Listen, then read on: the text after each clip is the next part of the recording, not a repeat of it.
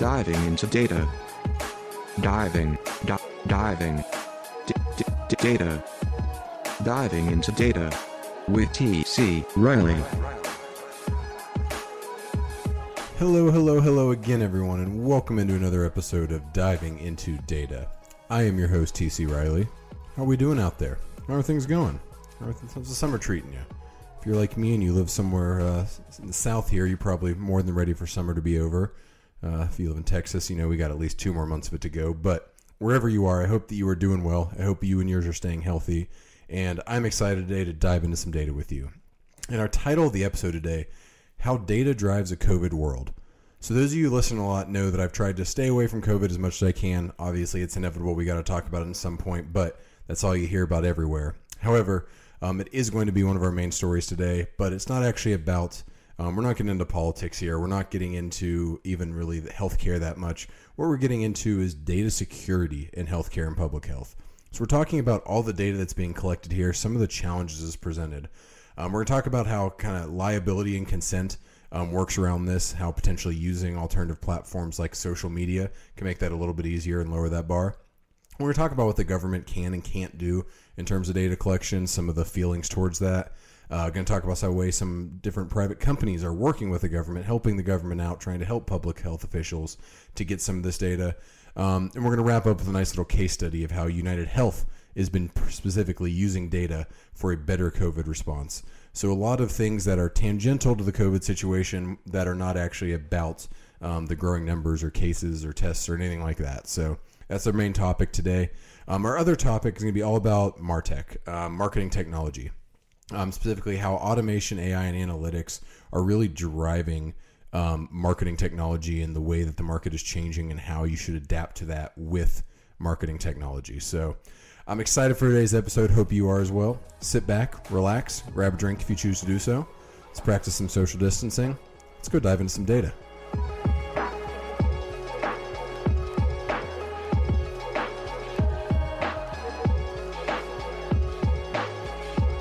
Alrighty, so our main topic, as I mentioned this week, is going to be around data security in healthcare and public health. We're going to touch on a number of things related to this, but really, in some regard, this is all around COVID-related things and how data is playing a part in them.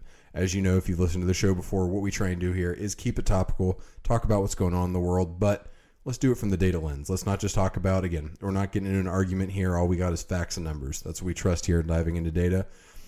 As always, I have some great sources this week, and actually a special shout out to my primary sponsor. They have no idea about this of the week, Forbes. Every article, actually, I got 5 different articles we're going to quote throughout the show today, and every one of them is from Forbes. If you follow Forbes, you know they got some great stuff, and hey, when it lines up and they are covering everything I want to talk about, it works out well. So I've got 4 Forbes articles in this first one we're going to discuss. Social media and liability waivers in COVID-19 contact tracing. Uber helping public government health officials in contact tracing. Worried about government data collection for COVID contact tracing? ? And our last one, it's one of those Teradata Analytics Plus things that Forbes done. It's about how United Health Group has harnessed data for better COVID responses. So, again, thank you to the fine folks at Forbes with their excellent content and a lot of great data content. If you're looking for some data sources out there, highly encourage you to go look under their big data section. Always have some great stories there. But what we're all talking about, again, is data security in healthcare and public health. So from a very high level, what we're talking about, data security is a difficult topic in general. Data security is an even more difficult topic when we have so much new data that is not only being made available, but is needed in the world we're currently living in, especially as we talk about public health and things around that nature. It's hard to draw lines. There's a lot of times when previously, I'd say, you asked me 6 months ago, the utilization of data, I think more people had a little bit more concrete feeling about it. Since data was so often used for profit, I don't know how a better way to say it other than that. It's really hard to kind of draw a line, and it probably challenges some people's beliefs and feelings on what they feel about data privacy when you realize all the data that we're going to be talking about here and that a lot of what's been around COVID is for the public health benefit and the public good. It's not necessarily for profit. It's not necessarily for a targeted ad campaign. It's not you talking about a cat with your wife and your phone picking it up and advertising kitty litter on your Amazon account. It's not that. This is for public health. It's for a greater good. And data security laws and practices and a lot of things that have been in place, frankly, weren't really prepared or written for this type of incident. We have a lot of constraints in place.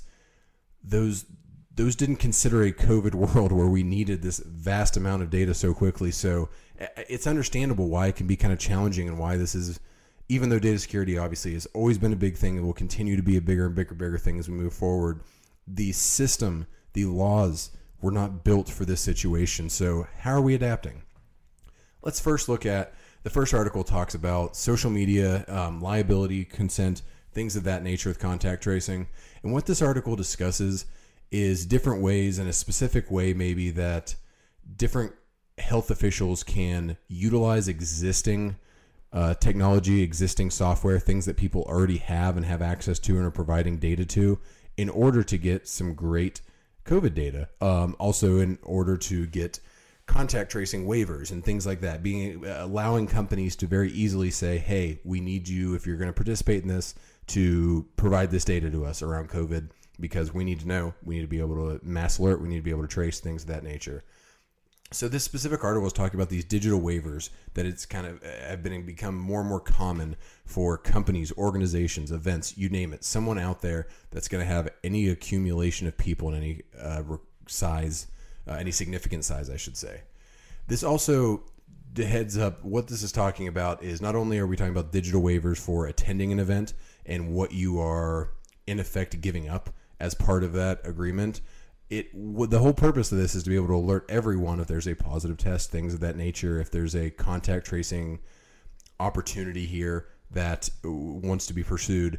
It's a two-way street, because not only are you having to give consent to the company, hey, you can use my data, you can alert people about my data. Obviously, it'll be anonymized. They're not going to blast out a notification to everyone that, hey, Bob Jones over here has COVID. But this also is a two-way street, because it does require a user to provide certain things like notice of a positive test. Obviously, you go to a big event, the event's not necessarily going to know if anyone tests positive. It does have some two-way streets there.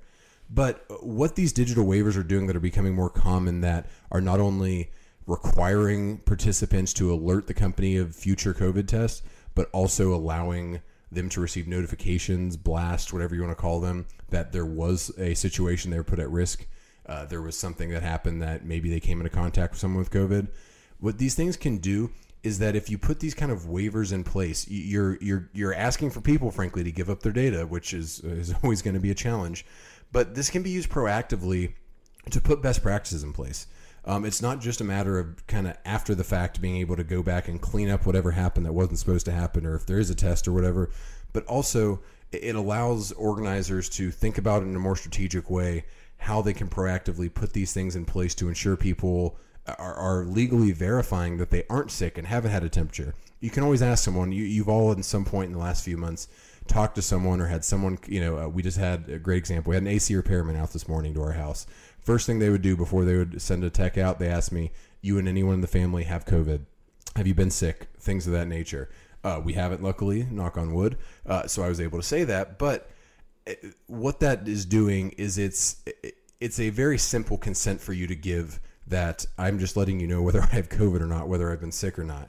And by doing that at scale around large events, it gets around some of the privacy concerns we're going to hit on here in just a second around contact tracing and some of the things that go into it. Specifically, what I like about these waivers, and the reason I led with this, is that I'm looking for a solution here. I want to get back to events. If you know anything about me, I'm a massive sports fan. Not only am I happy that sports are starting back up, hint, hint, that's probably going to be a heavy topic next week on the show, but I want something that is actually functional for concerts. I have lots of friends that do that, and trade shows, which are critical not only to our business, but millions of B2B businesses out there. We want these things to work. We want to find a place in a world and a strategy that allows us to get back to normal, or as close to normal as we can. And by using these types of waivers, by tying in things like social media, if you're going to send out an event and you got a Facebook event, well, part of the thing of when you click attend to go to that Facebook event is you have to agree that you're going to provide this information. By being strategic around this, by being smart around this, and by ensuring that we really, really know the best way to go about this, we're going to be able to get back to normal a heck of a lot quicker than if we just kind of say, well, you can't have any of my information, but I also need to know everyone else's information. It doesn't work that way, so we need this two-way street. To give a couple specific examples, one article talked about Uber contact tracing, what Uber is doing for those who utilize their service. So obviously, given the proximity of riders and drivers, the quick and frequent interactions between people, as part of Uber, and this would apply to other ride-sharing services, there is a more significant risk of spreading something like COVID compared to two random people walking down opposite sides of the street. So it makes sense why they're one that is kind of in the spotlight on this. And what Uber actually did.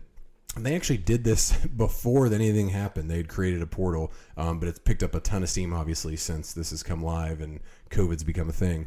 But they created a portal for public health officials to help them manage the situation. So this is a corporation going out of their way, and a great example of business, in a corporation cooperating with a government and public health officials for the greater good. These are stories I want to see, frankly, a lot more of.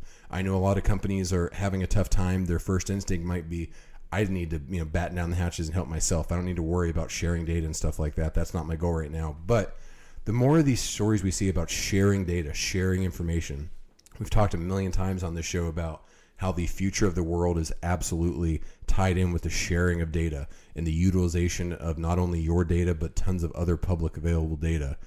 And the thing that Uber is specifically doing with this portal is it's providing alerts. Not only can they bar certain riders and drivers, anyone with a positive test, from being able to utilize the service, but what they're doing is through this and through the consent you're giving Uber just to use their service. And again, if you use Uber a lot out there, you're going to keep using Uber. You're not going to stop just because you have to agree to tell them about some health data related to COVID. But this also, what's nice is this avoids the need for we'll call it a contract tracing app. There's been lots of talk out there. Google, Apple have each independently developed those. A lot of governments and people are not exactly thrilled about the prospect of downloading those apps and pretty much saying, yes, Apple or Google, have all my information, including my health and location information. But it is also worth noting that even though it's a great kind of contact tracing alternative here, this only works for people actually utilizing Uber a lot. Still relies on self-reporting of different pieces of data, so it's not perfect. At the end of the day, the federal government has made it pretty clear that a lot of the burden for testing, for contact tracing, for different preventative measures to prevent the spread of COVID come down to the states. It is the state's responsibility. The federal government has made that very clear. While it's supported a lot economically, it has put it on the states. And states need partnerships like this with real-time data. There's not a state out there that has the budget, infrastructure, data capabilities, for lack of a better term, to automatically just flip that switch and say, great, we have this solution that we're being really safe and really keeping track of everyone, are able to do this in a way. So through partnerships with companies like Uber, and Uber's a great example, again, the proximity, but it doesn't have to stop there. There's a million other services out there that could make partnerships like this. The states need those types of things. They need real-time data. They need the avenues that these types of partnerships open up in order to succeed. So props to you, Uber. I know you've had a lot of negative press over the last couple of years, and there have been some struggles, but this gentleman tips your hat to you for your sharing of data and helping public health officials with that. Well, as we're sitting here talking about data, one of the things I know I got a couple listeners out there thinking, what do you mean? I don't want anyone to have my data. So next little subtopic here is the government data collection concerns for contact tracing. Found some great stats in this article, diving into data. Of course, we're going to list some stats here. I'm going to list off 4 of them to you real here that I think really tell the story about how Americans specifically feel about data privacy. 84% of U.S. people or U.S. users feel that COVID will sacrifice their privacy. Very high level. 84% of people in the U.S. think that's going to sacrifice their privacy in some way. This isn't anything specific, just COVID in general and everything going on is going to sacrifice their privacy thanks to COVID. 84%. It's a big number. 86% think their data is going to be used for something beyond COVID. Frankly, I would have to agree. Everything we've ever seen, those 14%, I admire you for your trust, but a lot of people believe that with all of this data being collected, yes, it could go to public health. It might be used in those ways. It might be used specifically around COVID and contact tracing, yada, yada, yada. But 5 out of 6 at least think that, more than 5 out of 6 believe that there's going to be some other use for this data. Someone else is going to get their hands on it and use it another way. 81% specifically think that it'll be used for targeted advertising. You want to talk about distrust? We're talking about public health data and things to generally make it better. More than 4 out of 5 people think that this is going to be used to target them with ads. Can't blame them. Again, history repeats itself. We can see the evidence of what it's been used for in the past with this kind of personalized data. So I can't blame anyone for thinking that, hey, some company is going to get their hands on this, even if I'm providing it for the public good, for public health. It's going to be used to come back at me and advertise a bunch of junk I don't want to see. Fair. Hard to argue again. And our last stat, 70% of Americans are hesitant to share data with law enforcement. That is a general stat, doesn't have to do with COVID. 70% are hesitant to share data with law enforcement. There's a lot that goes into this and reasons. Again, we're not going to get into. The last one was more to kind of set a baseline and show that while this is very heavy around COVID, this isn't only about COVID. There's a lot of resistance and hesitancy out there when you even completely remove public health from the equation. But I think there's a pretty clear reason why people feel this way. There has been a misuse of data in the past. We are behind on our data privacy laws in this country. Even GDPR, for as good as it was a year or two ago, in my opinion, is already outdated and already missing the mark on some things that aren't truly protecting people. Over-the-top utilization of this personal data for ads. Again, you've heard all the stories, you've read it on Facebook or whatever about the couple that doesn't have a cat that pretends to talk about cat food for a week, and then all of a sudden their Amazon feed is filled with cat food. People believe that. It's very clear anytime you're clicking around on your browser, unless you're using a uBlock Origin, something similar, or using incognito mode or something like that, you see all the targeted ads and think, I clicked on this one thing 6 months ago. Why am I still seeing ads for this?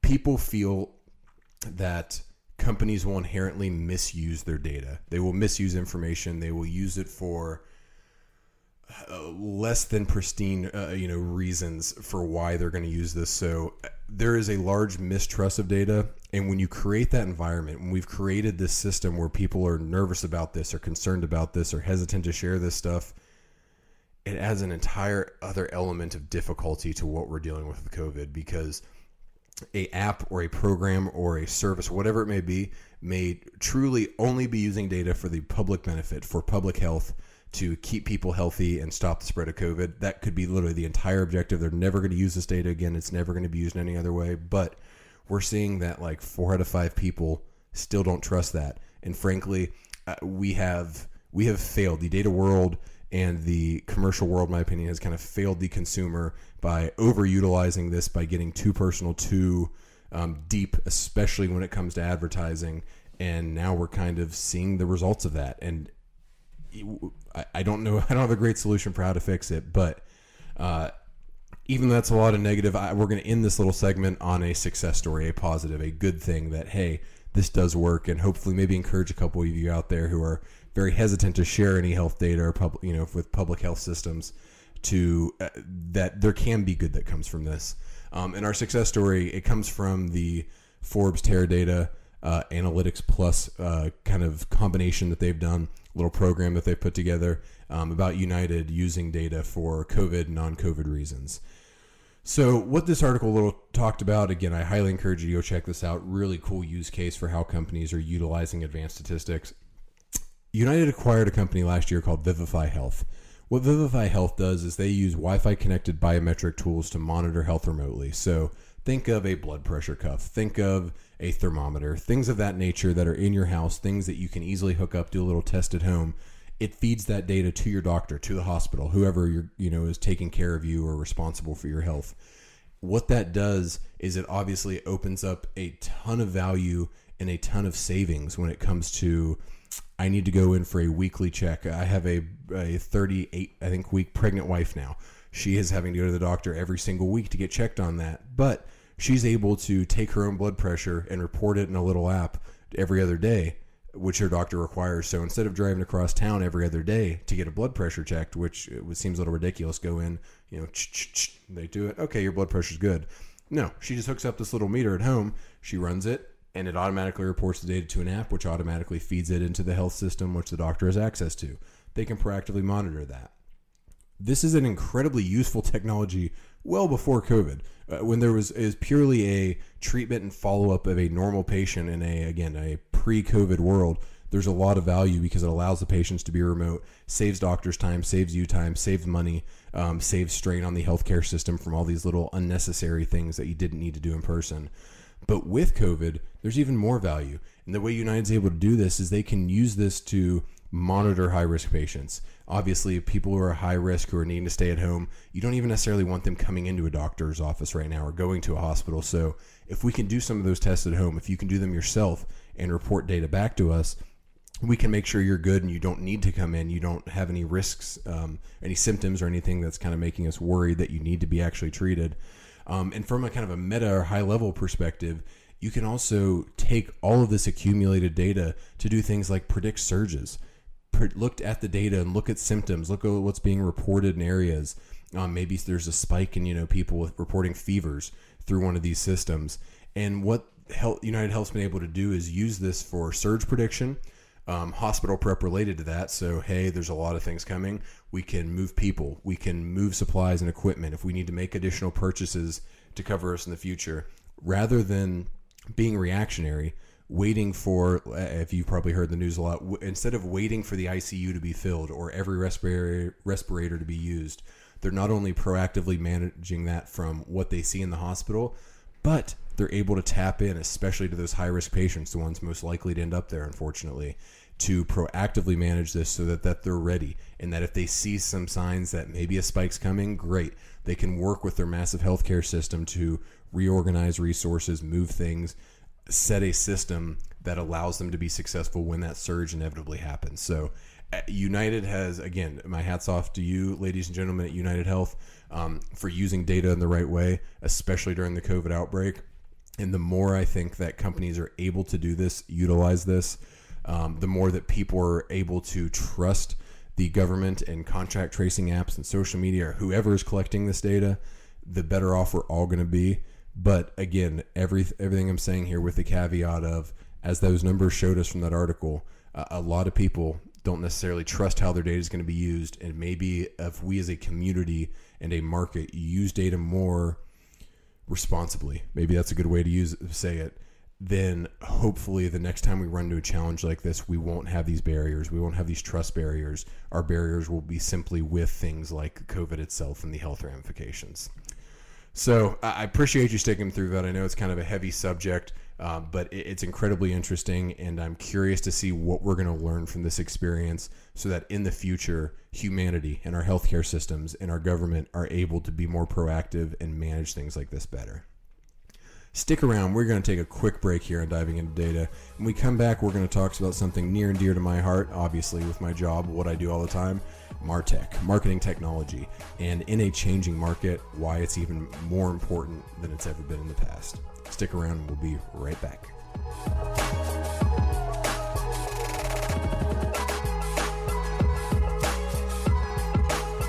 Alrighty, welcome back to Diving Into Data, folks. Again, this is TC Riley, your host, and hope you're hanging with us. We've got about 5 minutes left here in our segment to wrap up. And what we're going to touch on here is Martech in a changing market.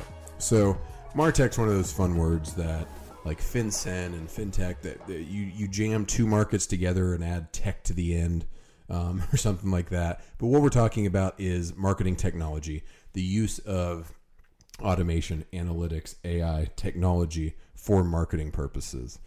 And as I mentioned, it's a Forbes-only show today.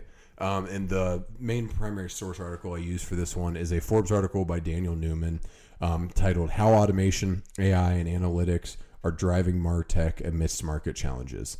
And it's a great article. Highly encourage you to read it if you're in the marketing and marketing tech world.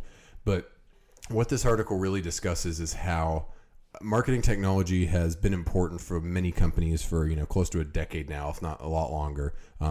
But with the changes that we're seeing in the world, it's no longer becoming a, you should have this and you should be ahead and get this, or, you're really almost missing the boat here. You really should now. It's, you have to. We're at a point where you have to have an effective Martech stack in order to be successful, especially in a COVID and post-COVID world that we're going to be in.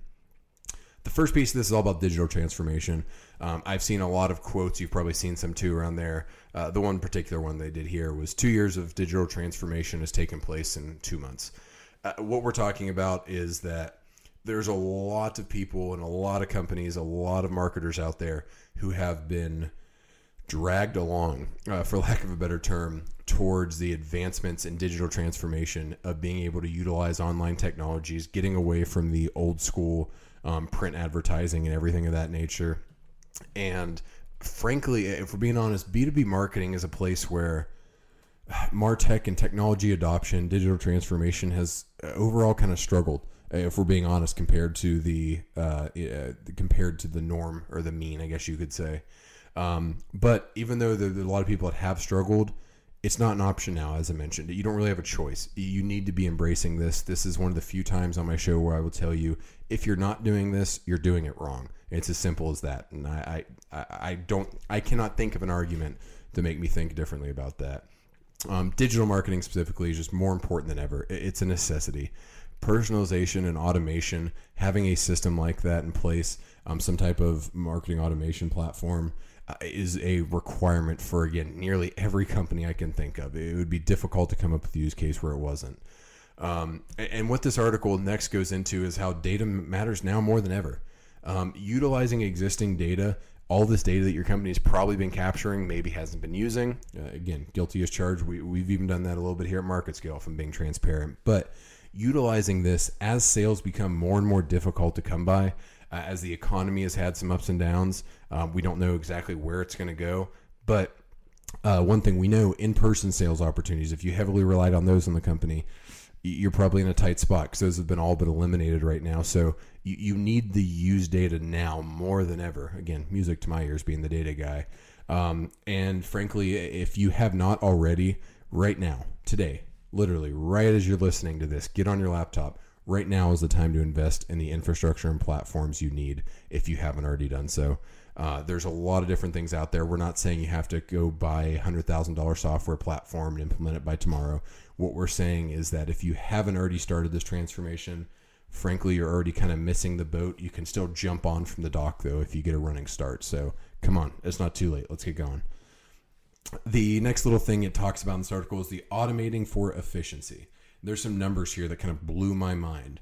There's a study and an estimate provided that marketing teams across the U.S. will lose $222 billion in budget by the end of 2021. I'm going to say that number again.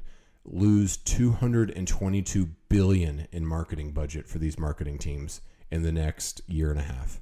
At the same time, there's expected to be a staff reduction by 30%. So marketing teams are looking at losing, again, a total of $222 billion and 30% of their staff by the end of 2021. That's a shocking number. That's a lot. That's a lot of money, and that's a lot of staff. So how on earth are you going to keep up if you don't have the resources? Sales, you're already telling me, are harder to come by. How are we going to do it with less, a third less people and lose a big chunk of our budget? What you have to do is you have to have at least the same number of touch points with less bandwidth. You only really have one option here, folks. Automation. Be smart about it. Use technology.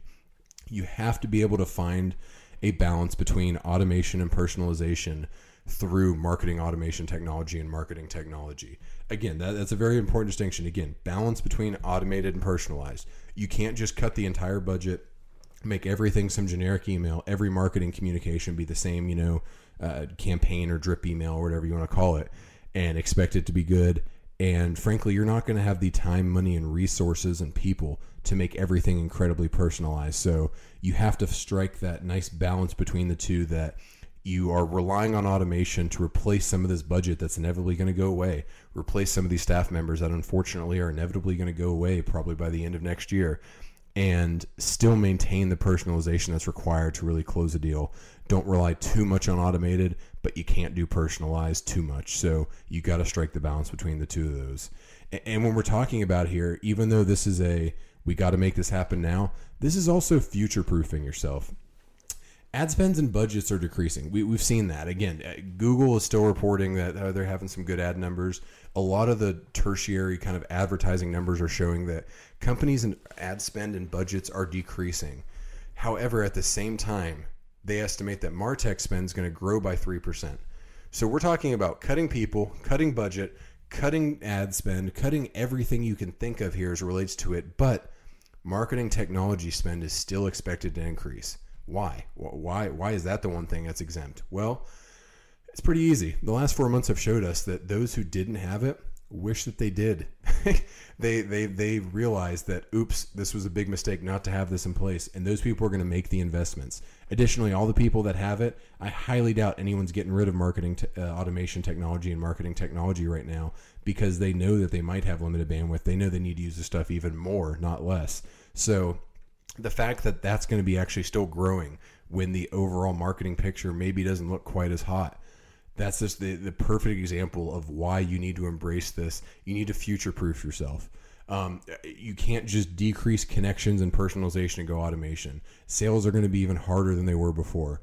You can't rely on the entire staff you have or hope that you can just replace it with more people trying harder. It's not going to work.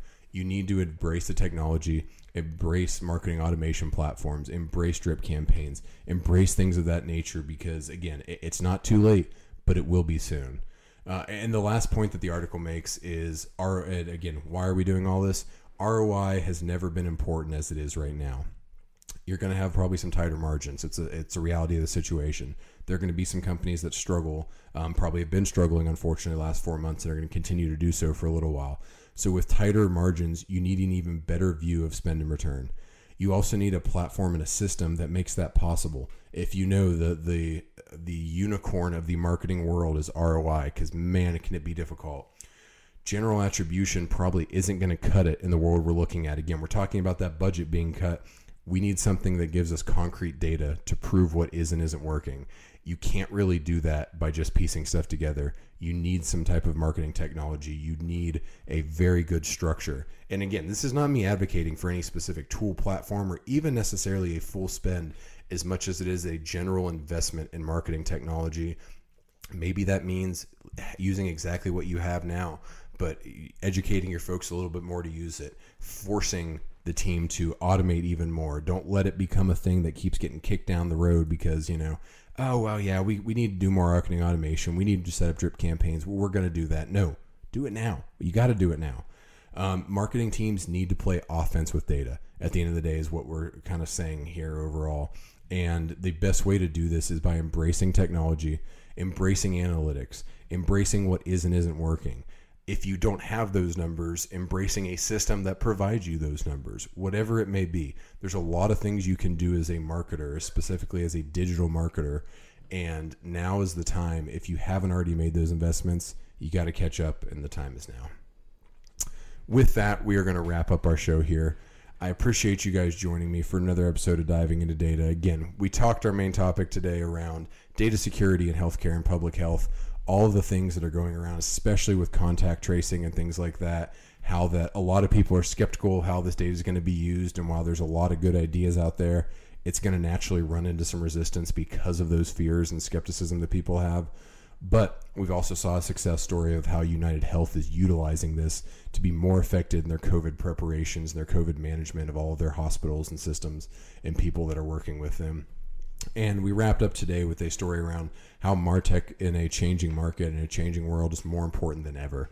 If you have not invested in marketing technology, decent chance your budget is not going to grow, your staff is not going to grow. It's time to be able to automate and personalize all at the same time and find that happy medium so that you can stay connected, you can provide those buyers the experience, the connection, the level of detail, the education, the content that they need, while still being able to effectively do that without a team of 1 million people behind you to help you do it. So invest in that Martech if you haven't already. I appreciate you guys going along for the ride today. Again, this has been TC Riley with Diving into Data, and until next time, see ya.